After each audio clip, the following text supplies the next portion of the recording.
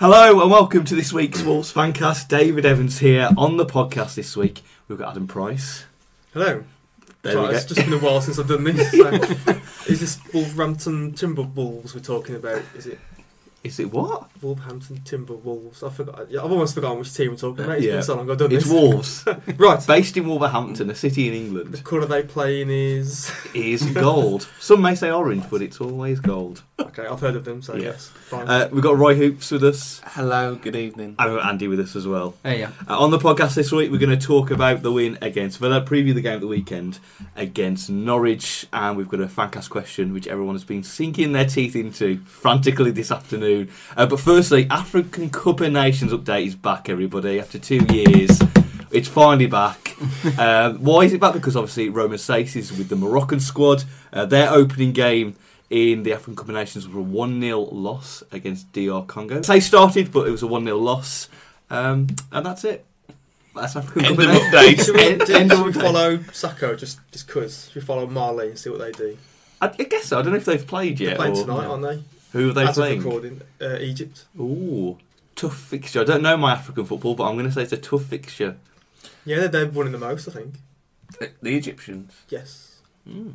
I just don't seem to... It's weird. I sometimes have to remind myself No? that like Egypt are in the African Cup of Nations because sometimes I just seem to forget that they are... Well, they're one of the In teams Africa. they never appear in the World Cup, so you often forget about them.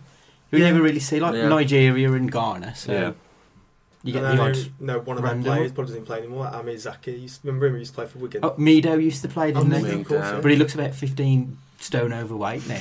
Or the last time I saw him, he was huge. Yeah. No, So we- but on that, to keep it Wolves themed, I'm guessing Nigeria didn't qualify then. I've No, no but idea. Egypt mate. knocked them out to qualify. Ah, okay. I didn't really know That this would- African yeah. football here. Yeah. Look at this. It's funny enough, only about Egypt. I don't know why. So we'll follow Sace's progress in the African Cup of Nations and keep you updated with the segment African Cup of Nations update. That was it, people. Nice little update to start us off. It's good to be back. It's good to be back. I think you should be our African correspondent. The budget won't stretch to send you over I'm there. at my own way, it's fine. Just have a green screen somewhere. It's the pyramids. No, Some no. nondescript stadium behind me. Live. Where's it been held? Oh, Gabon. Africa, I'm Gabon. guessing. I'll just print off some Gabon landscape behind me. Live from Gabon.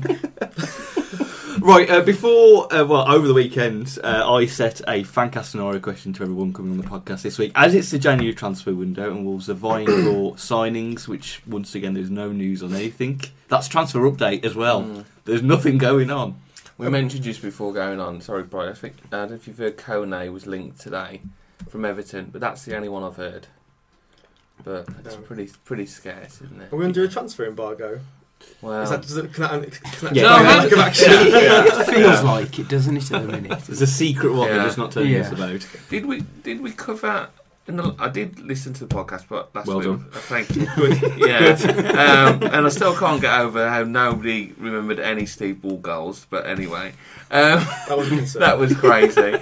Did we cover the Haiti signing last week, or was he after? No, that was after. Sorry, we've forgotten about that one. Wolves have Easy signed. to forget. Wolves have signed Haiti. Is it Haiti or Haiti? Haiti. Haitian. Haitian striker Dukans Nazon Yes. from an Indian Super League side. He's on a 6-month contract for the under-23s, and there is an option for a further year. It's our annual January Academy signing, everyone. We've got it in the bag. Do you remember the name of the Indian team? I'm sure you do, Adam. This is my non-Egyptian knowledge. Yeah, Kerala Blasters. great name. I don't know. How they Sounds bring like in a the- beer, doesn't it? The only Indian team I remember was on Sensible World of Soccer, and it was Border Security, which I think were a prison side, and used to be able to sign Ches Mahundrad for 50k, and he turned into the most amazing footballer. So there you go. Oh, nostalgia. Yeah. That's what I like. Yeah, so we signed this striker. Yeah. There was so much meltdown on Twitter, wasn't there, just before when the rumours were circulating about this guy. But once again, we're still waiting for the actual striker. It seems to be a common January theme, doesn't it, with Wolves, trying to find a striker and We're always nothing waiting for actually someone, happening. aren't we? I'm annoyed because it's like you see other clubs dip into the market. I've been banging on about Sam Winnell for weeks, and then Sheffield Wednesday go and sign him. I know they may still come up with a striker, and this is one for the future. But I would have thought realistically we would have had a chance of signing him. And I think with Duckins, with Duckins, I can't. The mighty Duckins. He's DuckTales. he's 22, so it's not like he's a kid. He should really be pushing for first team football now if he was good enough. Really scratching that under 23 criteria. It seems a bit desperate, But you can think, who scouted that one? I'm not trying to put the lad down at all. He must have been good enough if we've scouted him and signed him, but who has gone, you know what, let's check out the Indian Super League. I'm sure there's a gem there. Maybe someone who follows cricket and just happened to be over there watching England and caught the game in the week. It's a bit obscure. It might be absolutely amazing, but yeah. This will be the first Haitian to play for Wolves. It's got to be. It's got to be. It's got a little step there. You can have that. Yeah. You can have that. Yeah. You can say that with some confidence. You won't get any. No, actually, in 1935. There's just over a couple of weeks left of the window. As I say, it's all been quiet. Do we think we'll sign anybody? Surely we'll sign someone. Surely. Yeah, but I've literally I've no idea who it could possibly be. I think we do need striker's the main one that we need. But apart from Aruna Korone, that's the first I've heard of that today. I mean, I guess he's Everton's squad player, isn't he? I don't think he really played. Doesn't really get much game time. But and I know we were linked with that youngster from Brentford who surely would just be another under 23 signing. Luke something or other. There's ourselves and Albion are looking at him. He's a young 17-year-old winger. Well, there has been some outgoings, I've just realised. It shows you how much research we do. Obviously, Ola John. Au revoir, John. Au revoir, John. He's gone on loan to... Is Deportivo? In a sub-loan agreement. Yes, which means that we've actually loaned him to this team.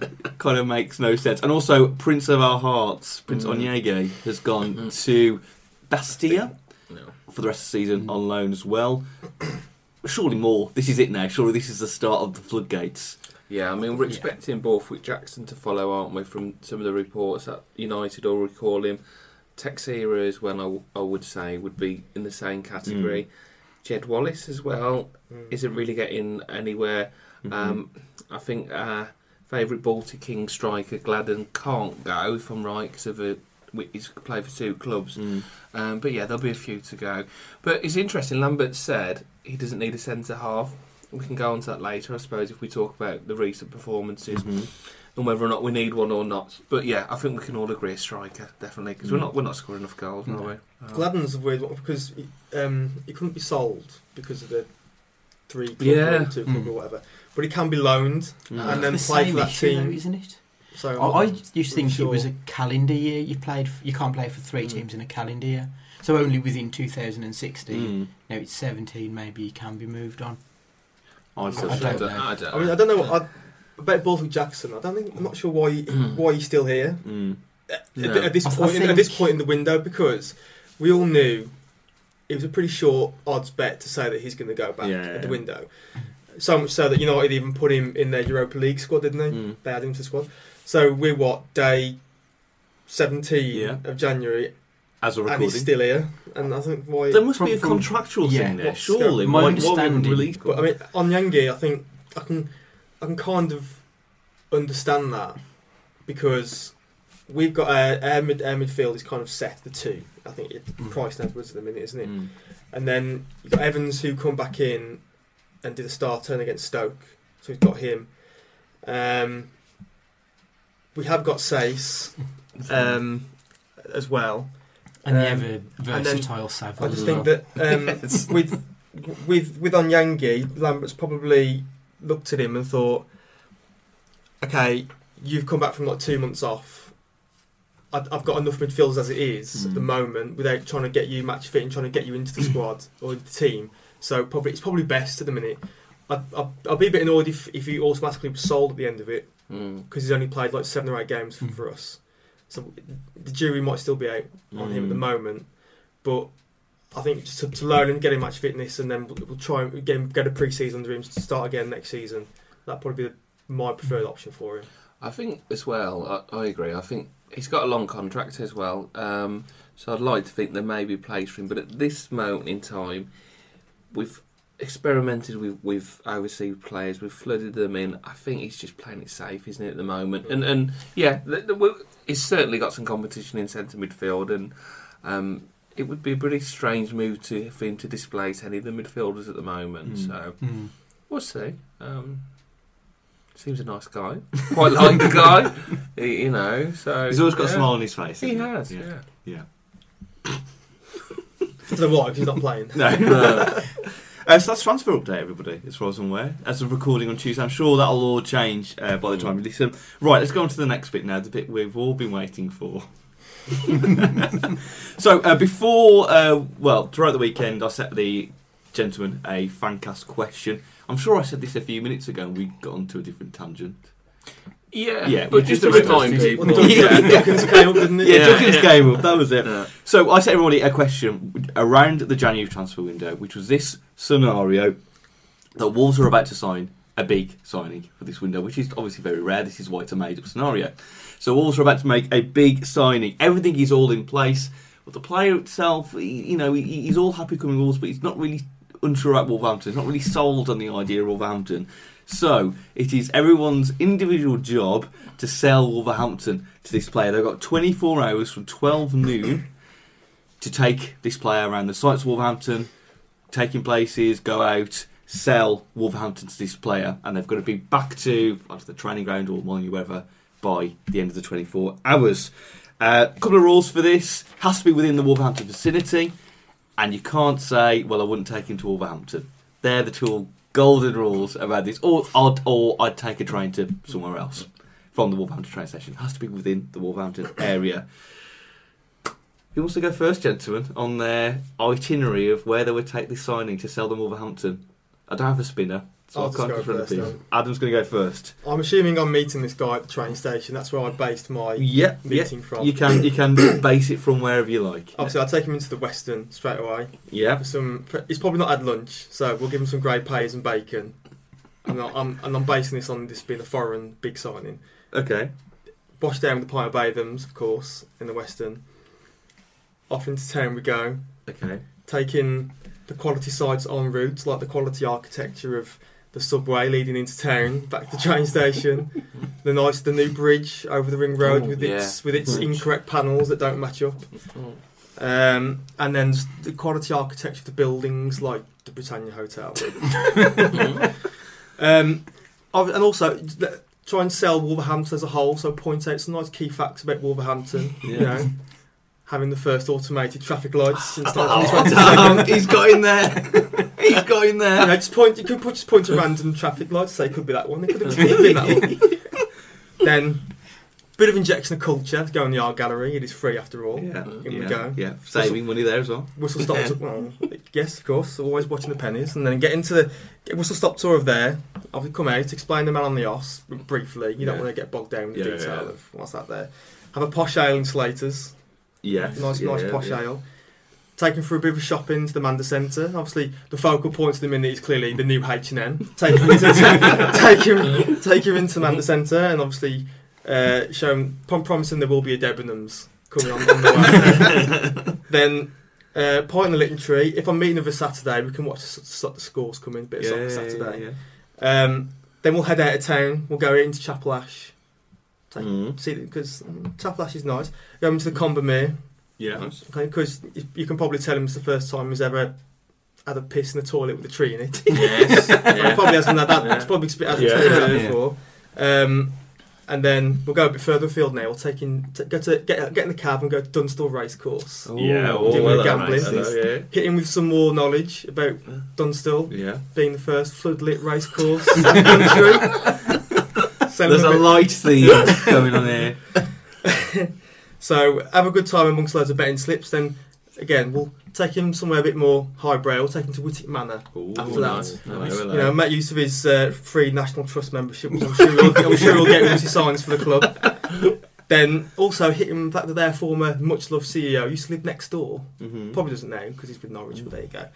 Then after we finish Whittick Manor, pop next door for a pint to the Mermaid. Yeah. We've had a few drinks now, I think. Tea time. Mm-hmm. Then we'll head back, and two options here. You can either go to Bella in Chapel Ash, yes, or the Beelash Either way, he's paying. And then the night out begins. We're on a bit of a highbrow note. Yeah. Grand Theatre. Okay. Taking a play. Taking a show. But then he'll just descend into just an all-night drinking. So going the Wheat Sheep and the Duke of York and McGee's, of course. Yeah. As the night ends, we'll go into Casino 36. Yeah. The brand new casino. Have a bit of gambling. At this point, we'll gamble into the night. Then probably morning, getting light. Go and have a breakfast at the Golden Black Cafe, of course. Pint with the locals in the Weatherspoons early morning. Yeah. At this point, by now, he should sign whatever's put in front of him. So I'll sign the contract. Off you go to the train station. See you later. Ad Adams, who wants to go next? Brilliant. I'll go next. Similar start to Adams. You may know. Compared notes. Yeah. We haven't actually. This Yeah. Funnily enough, but similar to Adam. Meet the new signing. Let's call him Diego. At midday at the Wolves train station. He's got a few offers from China and other places, but we're going to show him round. So Diego's greeted at the station by his tour guide. Now I've entrusted Steve George Bull MBE to be his guide for the day. So he meets Diego and Bully are met. Steve gives him a nice warm embrace, and they also go to the Great Western. Make sure we get him a nice cob because he's had a long journey, pint of Avens and some scratchings. And Steve even lets him have the hairy ones. Then after the Great Western, they then depart to West Park, which Steve describes to Diego as a bit like Central Park, but with less ducks. They then take a rowing boat over the lake at West Park. Very romantic. Very romantic. And at this moment, you really want to be serenaded. So I was thinking about Venice, where you get someone at the back of your boat serenading. Well, Beverly Knight turns up, keeping it Wolverhampton, and Bev's singing a few of her classic tracks while Steve and Diego go around the lake. After the lake trip, Steve suggested taking Diego to Wolverhampton's premier entertainment centre. That's Bentley Bridge, Wensfield. They go on the arcades. Steve gracefully lets him win on most of the games, but draws a line at air hockey. They have a couple of games of bowling. Whilst they're at Bentley Bridge, Nando's is next door. He's a footballer. Yeah, classic. Yeah. He meets his new teammates, Helder, Nua. They have a little cheeky Nando's together. At this point, Andre Butty appears. Nobody knows why. After Nando's, he gets. Steve says, "I've got to take you to Boots. Got to put some aftershave on because you've got a date for this evening." So he's at Bentley Bridge. His date for this evening is Susie Perry, another Wolverhampton local. Okay, yeah. And they go and watch La La Land together at Cineworld. So, Really rolling out the celebs for this. Yeah. After watching La La Land and being all giddy and whimsical and all romantic, he then gets taken in a taxi to Molineux, where he'll look at the ground on the night and he'll fall in love with the ground, and that's his night. He'll get dropped off in the morning. Andy, over to you for your adventure. I'm actually taking a different route. I'm not starting at the train station. Oh, No. The Crown in Tettenhall for lunch is where I thought we'd meet. Okay, Nice. yeah. Nice bit of a lunch there and a couple of pints, obviously. Then we move on to the Mermaid. Mermaid, another nice one. Yeah. Then we carry on further up into Chapel Ash. I've just put the Clarendon here. I quite like the Clarendon. Oh, Clarendon's a good Nice little historical. There's a few round there Yeah. which are nice. Then up into town and we go to Opulent Ink, the tattoo parlour. Okay. Now I'm thinking we've got a very good tattoo artist on our door. Footballers love their sleeves. I think he's the man to show him why he should be coming to Wolverhampton to get his sleeve finished off. Like all the others. Yeah. He can have a nice wolf head or something tattooed on his hand. And then obviously the Beelash, as you say. Lovely food there. Then I thought about the Grand, but then actually I quite like cinema, so I thought we'd go to the Lighthouse Cinema. Oh, yeah. Yeah. Oh, Yeah. bit hipster there. Bit That's hipster. it. Yeah. Support your independent theatre, yeah. And then we go back into town for the Dog and Doublet. I liked it there. A lot of tweed and beards. Perfect. And then we go to the Fiction Warehouse to see Fight Club Pro, and we'll see Trent Seven and the current WWE UK champion Tyler Bate fighting there for Fight Club. Then into town we go to Slade Rooms, Gifford, obviously Pop World at some point. Got to be done. Got to show them the two contrasting worlds of That's Gifford and it. Pop World. Yeah. Have a bucket. Yeah. And then I realise at this point I have just basically been on a bit of a pub crawl, so I think it's time for bed. Get up, spoon's breakfast, go for a wander around the city centre, take him into the club shop Yeah. to meet his adoring fans.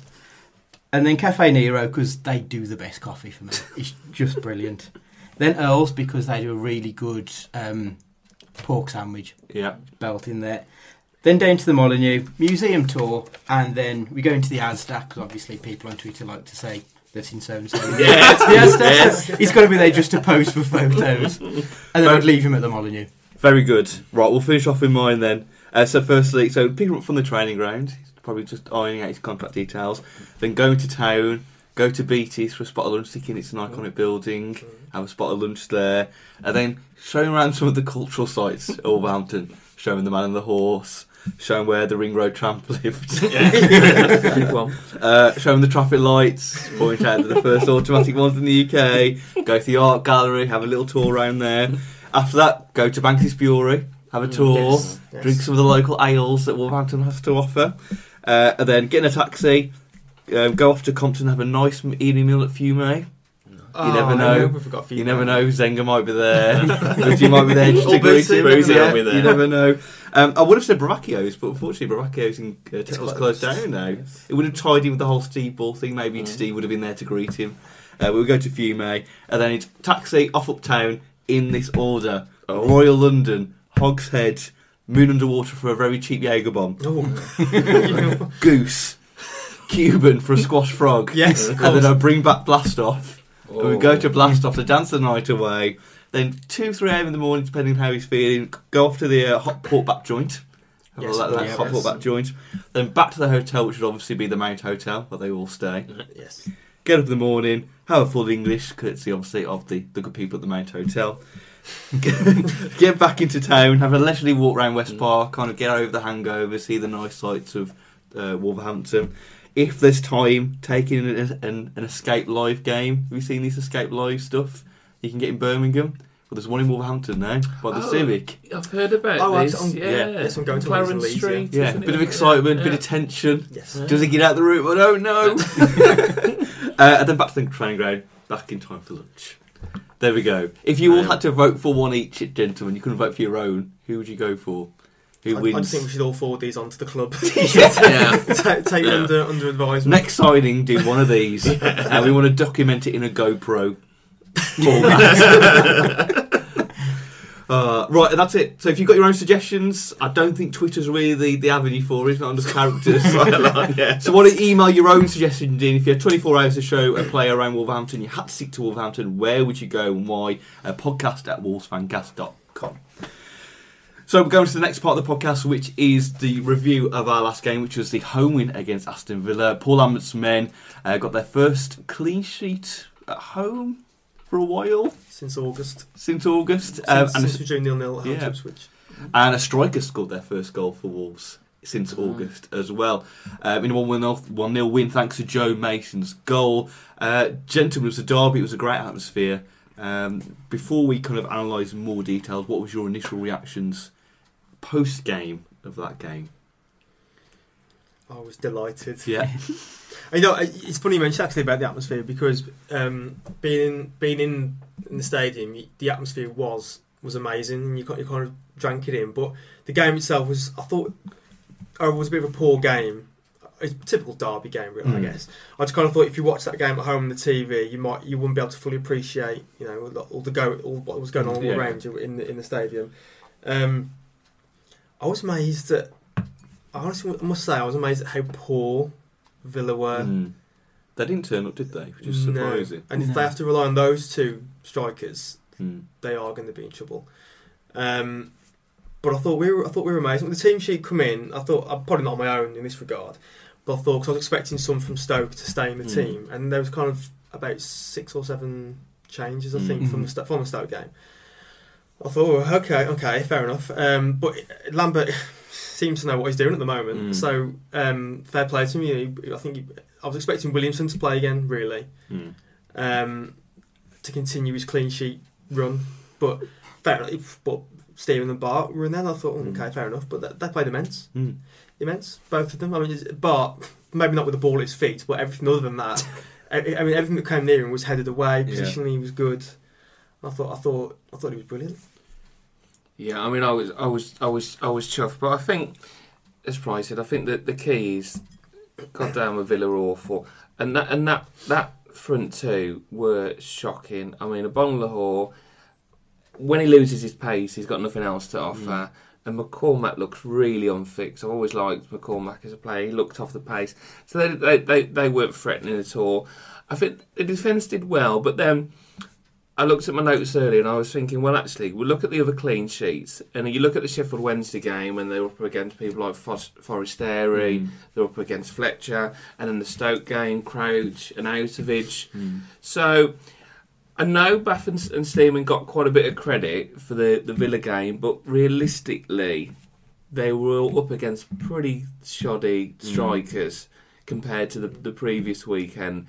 But I guess, and it's probably something we'll go into in a little while, it is a bit of a conundrum. You bring Williamson back, and Williamson and Horse perform well against Premier League opposition, and then they come out the side, but then Bath and Steeman were in it previously, so we have struggled with the defence. So yes, I do give them credit, but then I've got to say I've watched the Bart on McCormack in the area. It was a penalty, really, and he grabbed him back. So if he would have given that away, it could have looked a bit different. I think out of the two, I thought Steeman looked probably the better of the two.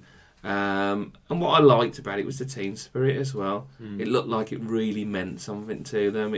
It wasn't something that was faked. Okay, you can talk about the clap and so talk about the clap centre. It's so wrong.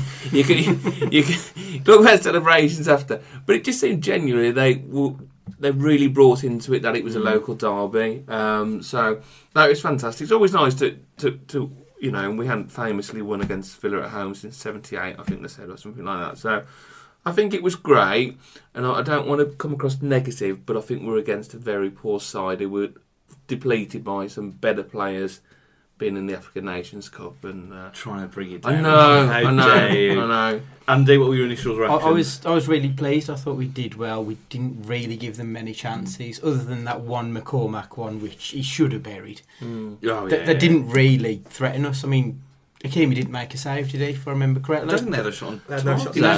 No. So I think as a team, everyone played well. They all did their role. I was particularly impressed with Mason. Yes. I think his footwork is incredible. He doesn't get the credit he deserves. Baller, as I think is a word that the kids use.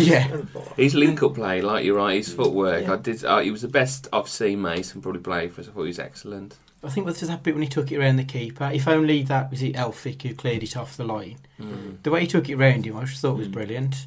And he was very lucky not to have added more to his goal tally in the match. But it was good to see him get that goal, especially after that miss against Sheffield Wednesday.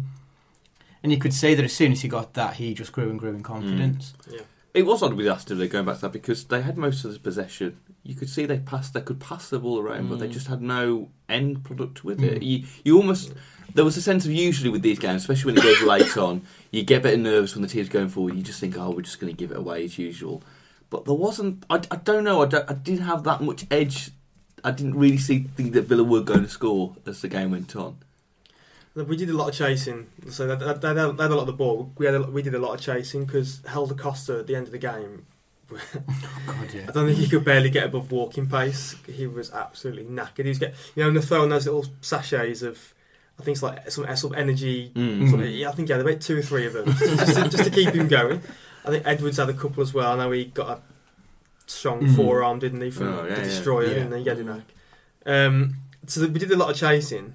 A couple of our players were completely worn out. I think Mason as well was another one who was worn out at the end. But I just thought, like with the Bristol City game, I genuinely thought they were going to score, not they nearly did. But I was never really that concerned that Villa would score because they were. Answer me this. How long have you had that mattress? Because it's looking even lumpier than my lockdown love handles. And while those might be more cuddly, a lumpy mattress is doing nothing for your comfort levels or your sleep. So whatever body you're rocking, put it on a Nectar mattress. And right now you can save over $500 on any queen or king bundle. That includes a Nectar mattress, foundation, mattress protector, cooling pillows, and sheet set, as well as our 365-night home trial and a forever warranty. Go to nectarsleep.com/save500 and get hugged. That bad.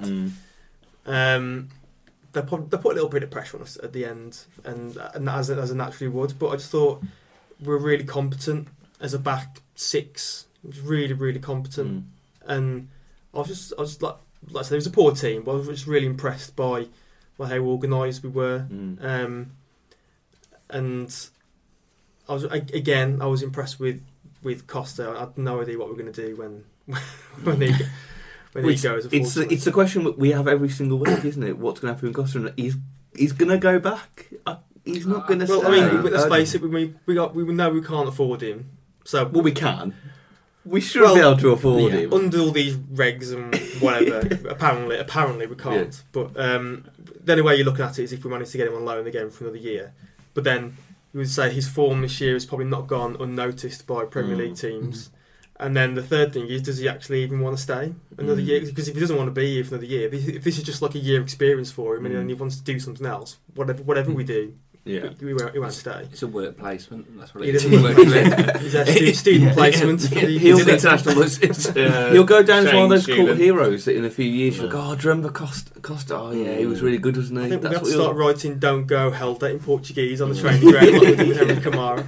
I know, I was thinking that, and the expressive style of Portuguese pull out, don't go, I'm going. I'm going to China anyway. We're going to struggle to keep him. But going back to your point about defence, what I would say is perhaps been a little critical there. I thought Cody was excellent again. I think he's really, I just feel so much more comfortable with him being there as opposed to Iorfa and how indifferent he's been. And then in front of them, I thought Price was excellent again, breaking up play. And also Costa tracking back, and the collectively as a team we were solid. And what's 3 clean sheets? The undefeated streak continues. Everybody, do we dare say a streak? When does it become a streak? I wonder. When do you define it as a streak? See, the undefeated streak. Do the same rules as when you define a serial killer? Is it 3? Then 3 you or become more. A serial killer. So the Undertaker streak was 21, wasn't it, before it got broken? Yeah. So at what point did they class that as a streak? 15, 16? It was, wasn't it? Yeah. Got a while to go. 15, 16. That's when we class it as a streak. Ambitious. Yeah. I think the one thing that does worry me most at the moment, though, is the goals, because there's just not enough coming from our focal point of Dicko. And then even when Bodvarsson came on, he played well, but he never looked like scoring either. And neither does Bright, to be perfectly honest. In fairness, he was unlucky not to notch that one near the end. It would have been a cracking goal if it had gone in.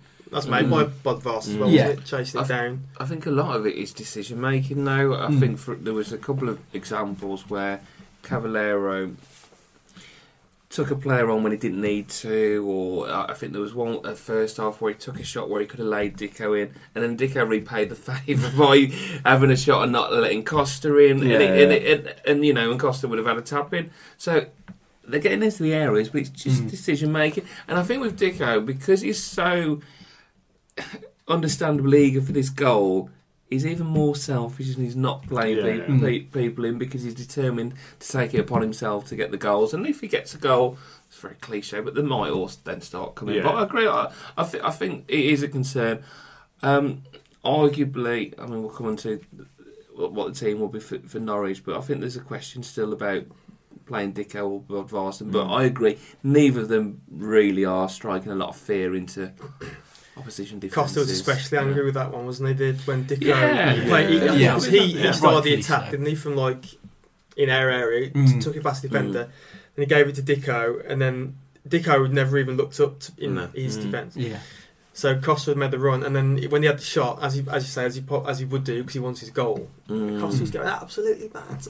I think, like I say, he had a tapping, but I'm just worried about Dicko that he's not even 50% near the player that that we had before. And you would have thought the Dicko of a couple of years ago would have finished that shot. He he's never been the prolific finisher for us, really, Dicko, but just his all-round general play, like his acceleration and his how quickly he moves and turns and spins. It's just not really there for me at the minute. And I think previously when he had Sacco and Afobe, their movement was just intuitive. They knew where they'd be regardless, and I don't feel that he's got that same relationship with Costa, Cavallero and whoever's playing at number 10. I thought it was Dicko's best game for us since he's come back. I thought, especially in the second half, whoever their left back was for Villa, Amarvi, wasn't it Jordan Amarvi? Yeah, couldn't cope with him. A lot of times Dicko was kind of hammering at him, which we used to see, and he kept having to put the ball out of play or put it out for a corner.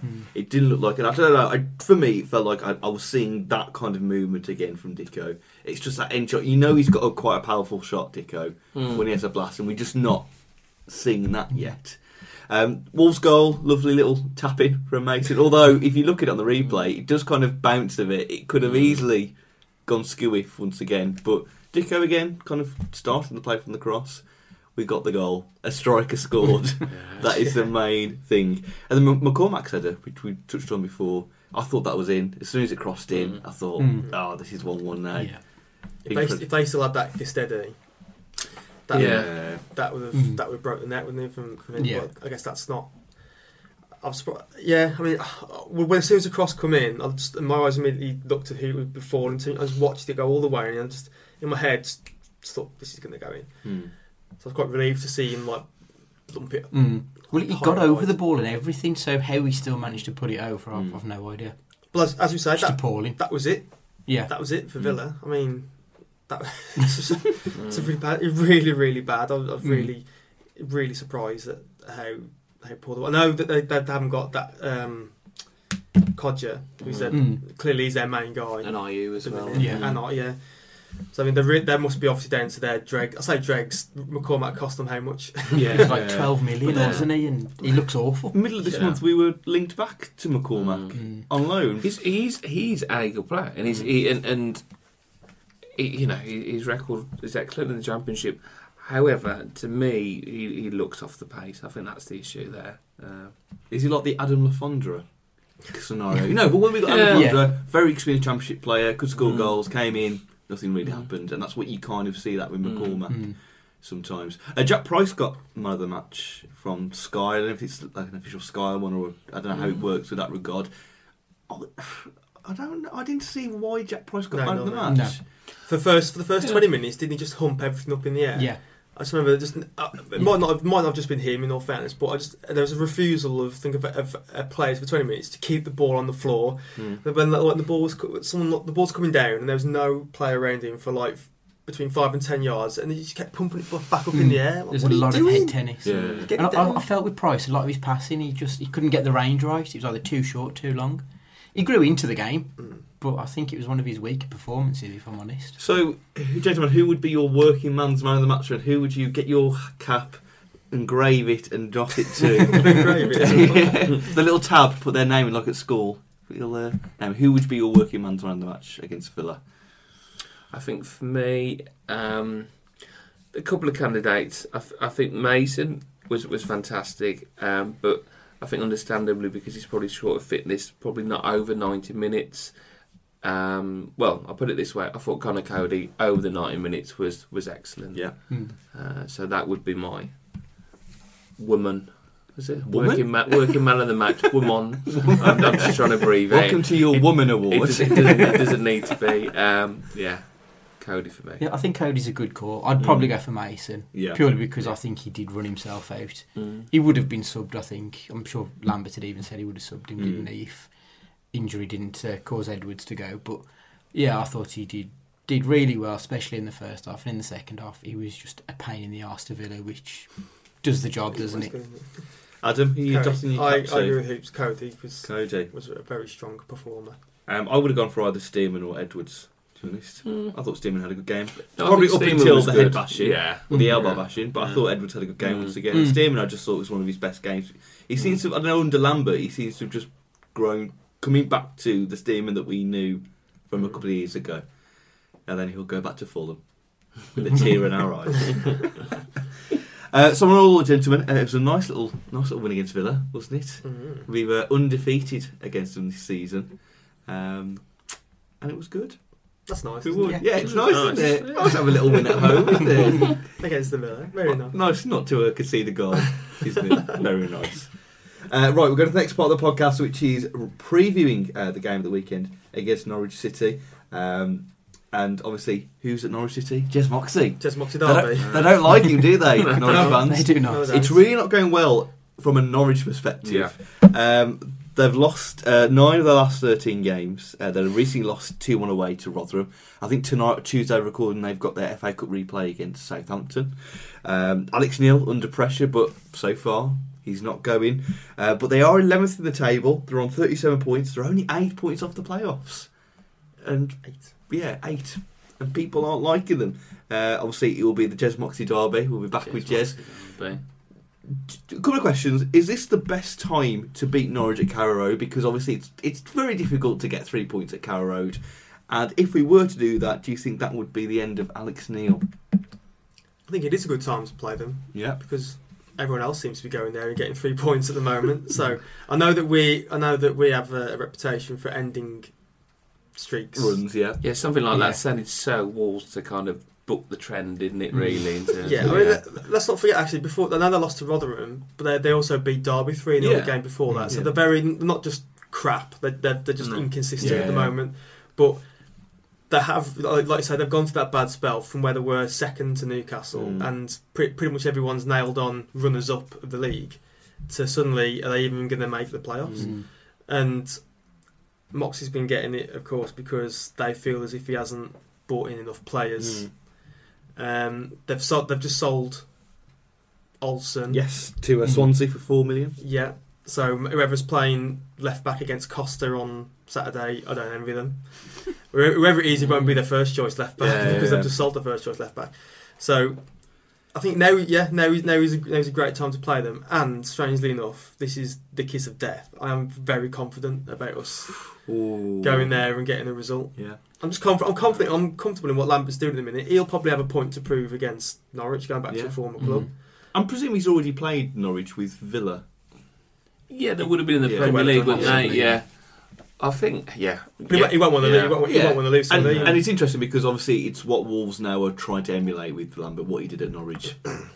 Yeah. Trying to emulate that. I think yes to both questions. I think the point as well is in the Rotherham game, their main striker, the fans have taken to Oliveira. Yeah, Oliveira, I think. Yeah, him. He's suspended, which is a positive. But then I wrote down some of the players, and I thought, God, they've still got some good players. There's like Houlihan, Jerome, who always scores against us. Naismith, I've always liked, a good player. Pritchard, I think he was at Tottenham, wasn't he? Yeah. So they've got a good squad. But I think potentially it's a good opportunity for us. And I think if they lose at home again, perhaps. It doesn't really bother us, but I think Alex O'Neill might go, and then maybe Kenny Jackett might be the next Norwich manager. Who knows? Because Moxie, he won't like that, will he, on Moxie? Losing to the Wolves, maybe. But that's a good call, actually, Kenny Jackett. Stabilise the club a bit. Possibly. I can see us beating Norwich. I think it'll be a tough game because, as you said, they have got a good outfit some, there. They've got some good players. So it's not going to be nailed on by any stretch. But I don't know if they'll sack Neil because Moxie's never been that type of chairman or whatever his position is there to just call somebody. I mean, look how long he stuck with Jackett when everyone was calling for his head for months and months. Well, close to a year in the end, wasn't it? So maybe not getting rid of Alex, but it depends what Delia Smith and co are like, because I guess he did do that with McCarthy in February. I know, obviously, losing that heavily to West Brom was never going to put you in a good position, but he did do that in February. You never know, do you? No, and I suppose you don't know how much of that was Morgan's decision at Morgan. the time as But that's well, what I mean, and, though, if he's that emotion and if there perhaps is an influence from Smith and is it Ed Balls? Ed Balls, yeah. So you know, so team wise, obviously people were very critical when we had the starting 11 against Stoke, and look what happened there. on the likewise, when we had the game against Villa and we didn't then keep some of those players in defence, people were very critical of the game, but then won and kept a clean sheet. Do you think there's a Lambert's trying to keep a distinct league potential cup side as well, and therefore defensively, first off against Norwich, we'll see the exact same back four? Yeah. I think we will. I think if it was up to, I would be minded to put Williamson in. I've just got Cameron Jerome in mind. Yeah, I would put Williams. I would about because he's quite strong. He's quite strong. I don't player, think isn't he will, but I would. Jerome. I just much prefer Williamson being in there than Bart. And when you saw how Bart couldn't handle Jerome at the Molineux, I would prefer to see Williamson, but I do think that Lambert will stick with the same back five effectively. And then midfield, obviously, Price and Edwards. Is Edwards going to be? Is he okay? I mean, I haven't heard much since he came off. I presume so. Nothing's really come so. out, He said he is just it? felt a bit dizzy. I think that's why he came off at the time. I think he'll be fine. So I think I can't see any reason why he changed those. I think probably from the holding midfielders forward, I think you might see a similar same team. It might be an unchanged side, really. Unless Bodvarsson, Dicko, that combo. That's the only one I think potentially, as you say, in the attacking players that may change. I think he'll want to give Dicko every opportunity, really, and it might be a little bit of a knock in his confidence at a time he perhaps doesn't need it to be withdrawn. But he'll probably look at their centre halves as well, and kind of make a decision, because Bodvarsson does give you something different to Dicko. I think Mason, again, I hope he gets a run in the side and shows what he can do. Nazon? Duckins. A Davy start. Scrooge and Duckins. Ducky Poos. No. Simple. Yeah. Well, we don't know. But no, I think Bright's an interesting one, isn't it, really? I don't know if we'll go into this one, but perhaps he needs to be managed at this moment in time, Bright, in terms of being in and out of the side in his development. But at the risk of not bringing anybody else in, then perhaps there might be a place for him. But he may more alternate with Mason. But yeah, I'd expect it to be the same. And I think you've got a point. He might even then revert to the for the cup replay to the Stoke team. Perhaps that's what's in his mind. Oh, I'm just trying to think of that team against Firmino and Coutinho and Sturridge and Origi and that'll be fun, won't what it? about the team about Plymouth? Yeah. So, gentlemen, at Norwich then, which is this Saturday at classic 3:00 kick-off. I'm guessing there's no change of times. Yes. Yeah. Predictions time then. What's your gut telling you of Tuesday evening of Norwich City versus Wolverhampton Wanderers FC? Andy, I'll start with you. What's your gut telling you right now, prediction-wise? 2-0. 2-0. 2-0 to Wolves. 2-0 to Wolves. Oh, positive. Rye. Rain in a score for us. Oh. I got him. Oh. It shouldn't be a difficult one if you look at the fact that we're playing well. We've got 3 clean sheets. They're awful, but this is Wolves, and something tells me it's not going to be good. But I'm going to be positive, and I reckon 1-0 win, and hopefully Dicko gets off the mark. Dicko comeback. Yeah, the resurgence of Dicko. Yeah. I'm going to go for Norwich City 1, Oh. Wolverhampton Wanderers 2. Oh. I like how that was delivered in like a CFAX, like BBC grandstand manner, on the video printer. For the Ensley Division 1. I'm going to go for 1-1, just because we should get a result, but it will be typical Wolves, and we won't. So that's Norwich preview done. Now, final part of the podcast, it's time for Twitter Corner. It's your chance to send us your questions on anything Wolves or non-Wolves related, and we will answer them. If you're not on Twitter, email us podcast@wolvesfancast.com or go on our Facebook page, Wolves Fancast, and drop us a question there. We start with Adam Thompson, former Fancastian. Firstly, starts up more of a serious note, gentlemen, by saying, are Wolves actually fearing FFP, or financial fair play, this window, or is it a cover by Fosun to reel back spending after August's frivolous splurge? Think Wolves are trying to perhaps not spend as much given what we perhaps spent in the window, or is FFP a serious matter we need to really consider? So, FFP, yeah, we allowed, 35 million loss over 3 years? I don't know the exacts, but I know there's a 3-season, 3-year thing. to do with So it. theoretically, we could spend 35 million this year, but then we couldn't. We would have to try and not spend Break anything else. even for the Not rest. spend anything else for the rest. So we could, in that realm, we could spend more this window to the tune of a few more millions. But I guess we created a problem for ourselves in the summer when we flooded the squad, and obviously probably not at the time because we were all loving it, getting the player every couple of days. But now, in hindsight, we're thinking that was probably a bit silly. We needed improvements, yeah, but not to just tip a bucket of 12 players up into the squad and go, there you go. So maybe I think it's just priorities. And I think Lambert's mentioned this before, hasn't he? We don't just want to keep, again, signing 2 or 3 more players this year to make the squad even bigger. Because Lambert's got to work with these players, hasn't he, on a daily basis at training, and he's got to try and set up his training drills with 28 outfield players or something in the training ground. So it's probably not so much it's the fear in FFP, it's just that logistically we just have to get the squad down to a manageable number. And I guess it's better to go again in the summer and strip away and start again than in the January trying to spend loads on really a squad that really should achieve very secure mid-table status this Well, everyone season. keeps talking about how January is a difficult window because no one really wants to sell in January. So we're probably not going to want to get the players that we really want in January because you're probably not going to get them. So, January, as dull as it may sound, is just getting players out. So it's not going to be too exciting for us potentially this window. But then, in the summer again, hopefully we go lock into Mendes and say, you can get some good players this time. And I think they might be looking long term. So we've spent 14 mil now. We probably broke even over the last few years, I'd say. So now they're going to think, okay, so if we spent a bit now, we spent a bit next summer. If we do get into the Premier League a couple of years down the line, you don't want to be in the position where QPR were, where all of a sudden FFP were knocking, saying you owe all this money because you spent far too much to get up. So it will be interesting to see how much we've actually spent on these players that we brought in, because we've got like a baseline figure from the reports, but it's always a bit more than that behind it. So, and at the minute we're not selling players, are we? We're loaning or cancelling loans. So I just wonder how much we've actually physically spent money wise on these players and how much it actually take for us to break even and then comply with these rules.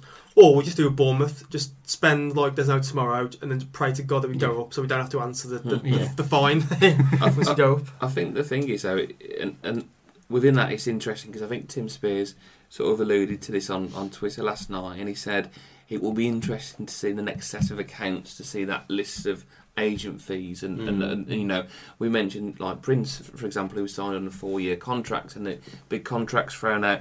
But it is a point to say you could actually use the FFP card to kind of play down, you know, any supporter unrest and say, oh, actually we can't really do this. But also, Fosen quite rightly might be thinking, actually, I'll give you all this money, you spent it. Not many of these players are in the side.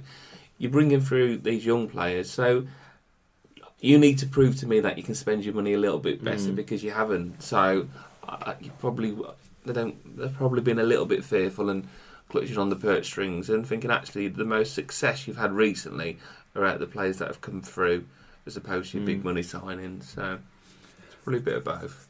So we'll move on then. Joel Stubbs, simple question: who's your favourite Wolves player of all time? Steve Bull, is it a classic answer? Steve Bull's a classic, but I'm not going to go on. I'm not going to name too many. I always liked Neil Emblem. He was just a player a lot as a cult type player. So yes, Bully for growing up was fantastic, but I'm going to go with Neil Emblem as mine. Because when I was a young, so I used to play in goal.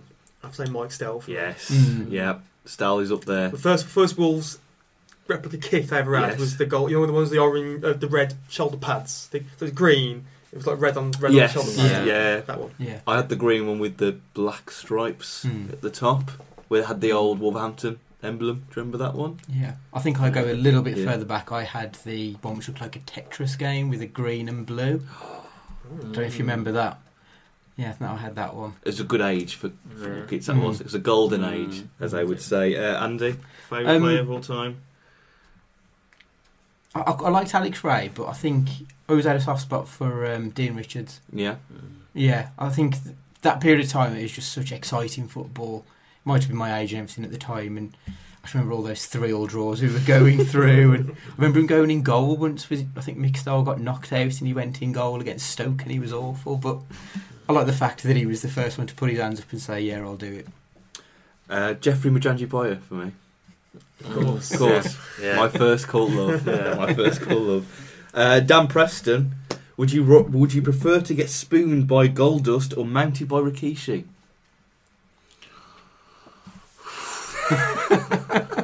Only the best questions on the podcast.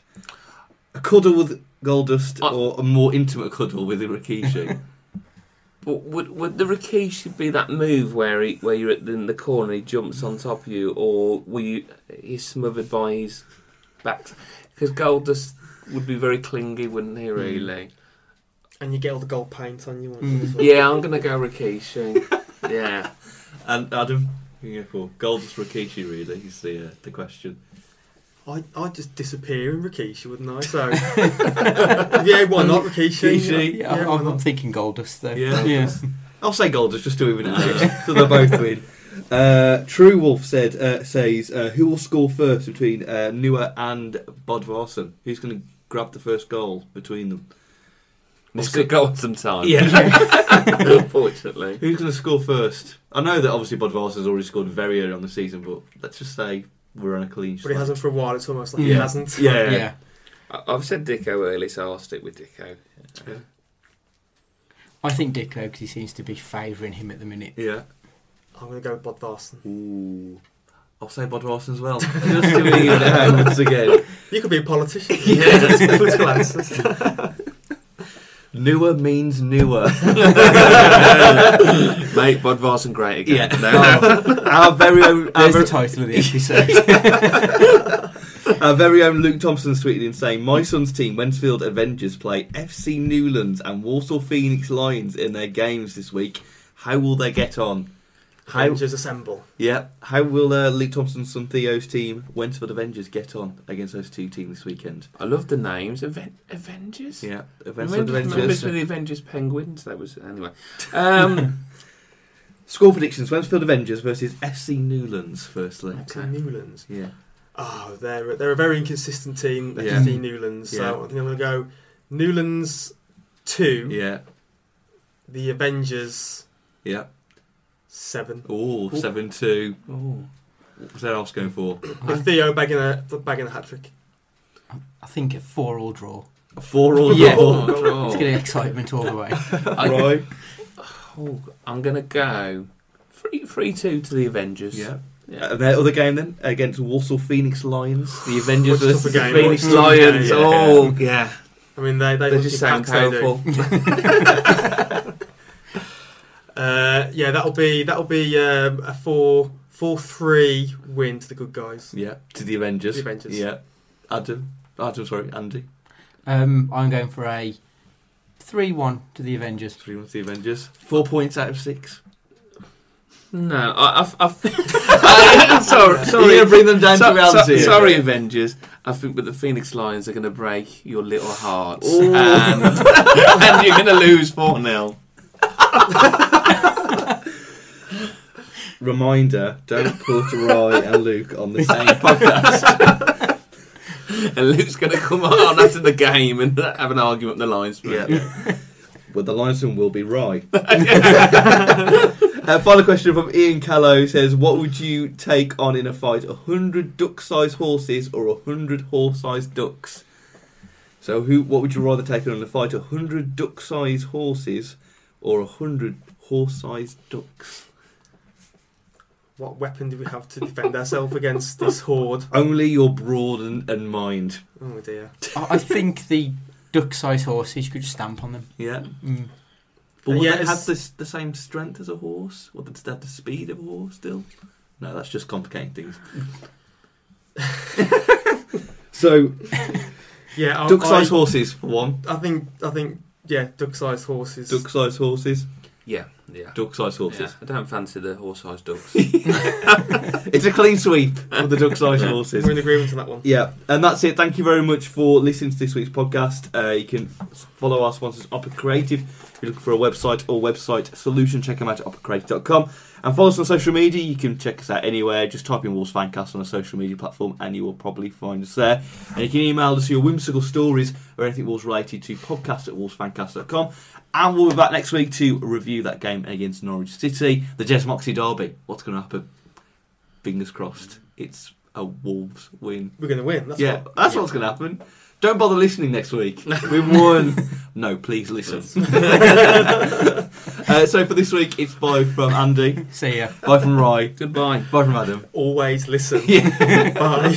And it's bye from me. See you next time.